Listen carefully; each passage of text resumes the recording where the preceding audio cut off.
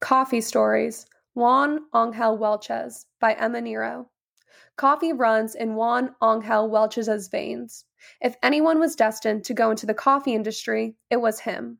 To him, coffee is more than a drink. It is a connection, a bond. This love of coffee began with Juan's grandfather, making him a third-generation Honduran coffee farmer.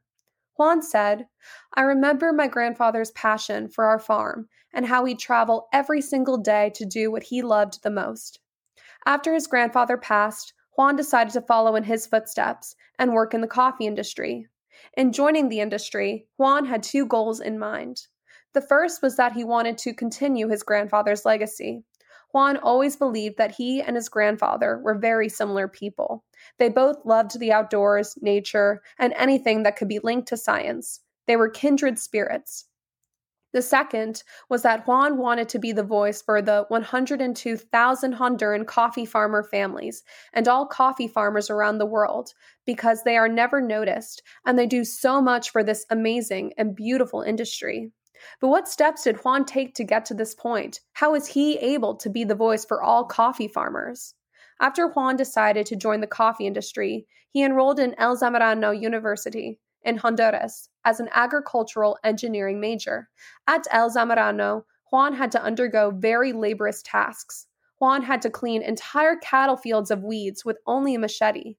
He was required to hand harvest corn. He was also assigned to work in a livestock factory, and these tasks were being done on top of going to class. After graduation, Juan landed a job at Finca Santa Isabel Estate. During his first year, Juan started doing labor work once again. It was at this time that Juan got acquainted with Luis, the head cupper of the farm, who is now one of his coffee mentors. Under Luis's wing, Juan learned a ton about cupping and the food science behind every cup of coffee. Eventually, Juan went back to school to get his master's in crop nutrition and protection at Universität Hohenheim in Stuttgart, Germany. After wrapping up his master's program, Juan returned to Finca Santa Isabel Estate and began to work as the operations manager for the entire farm. While working at his job, Juan was constantly brushing up on his reading about the coffee industry. He also took some classes on coffee cupping. It was at this point that the COVID pandemic hit. However, rather than stopping work entirely, Juan discovered a new passion, writing. With the support of his wife, Juan created a blog called The Cupping Farmer.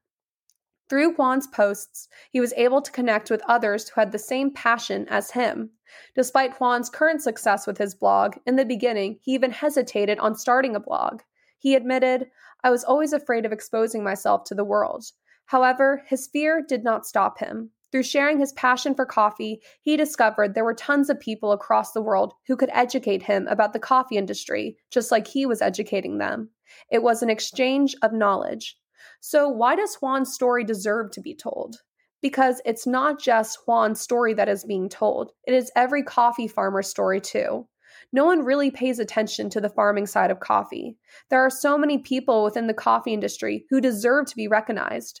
Juan is spearheading that movement with his blog, and now with I'm Not a Barista. Finally, Juan is removing a great stigma. He reminds consumers that, although farming takes a lot of grit and labor, it also takes brains. Every person in the coffee industry has heart and opinions on how to make the industry more successful, and every person's voice should be heard. So let's start with Juan's.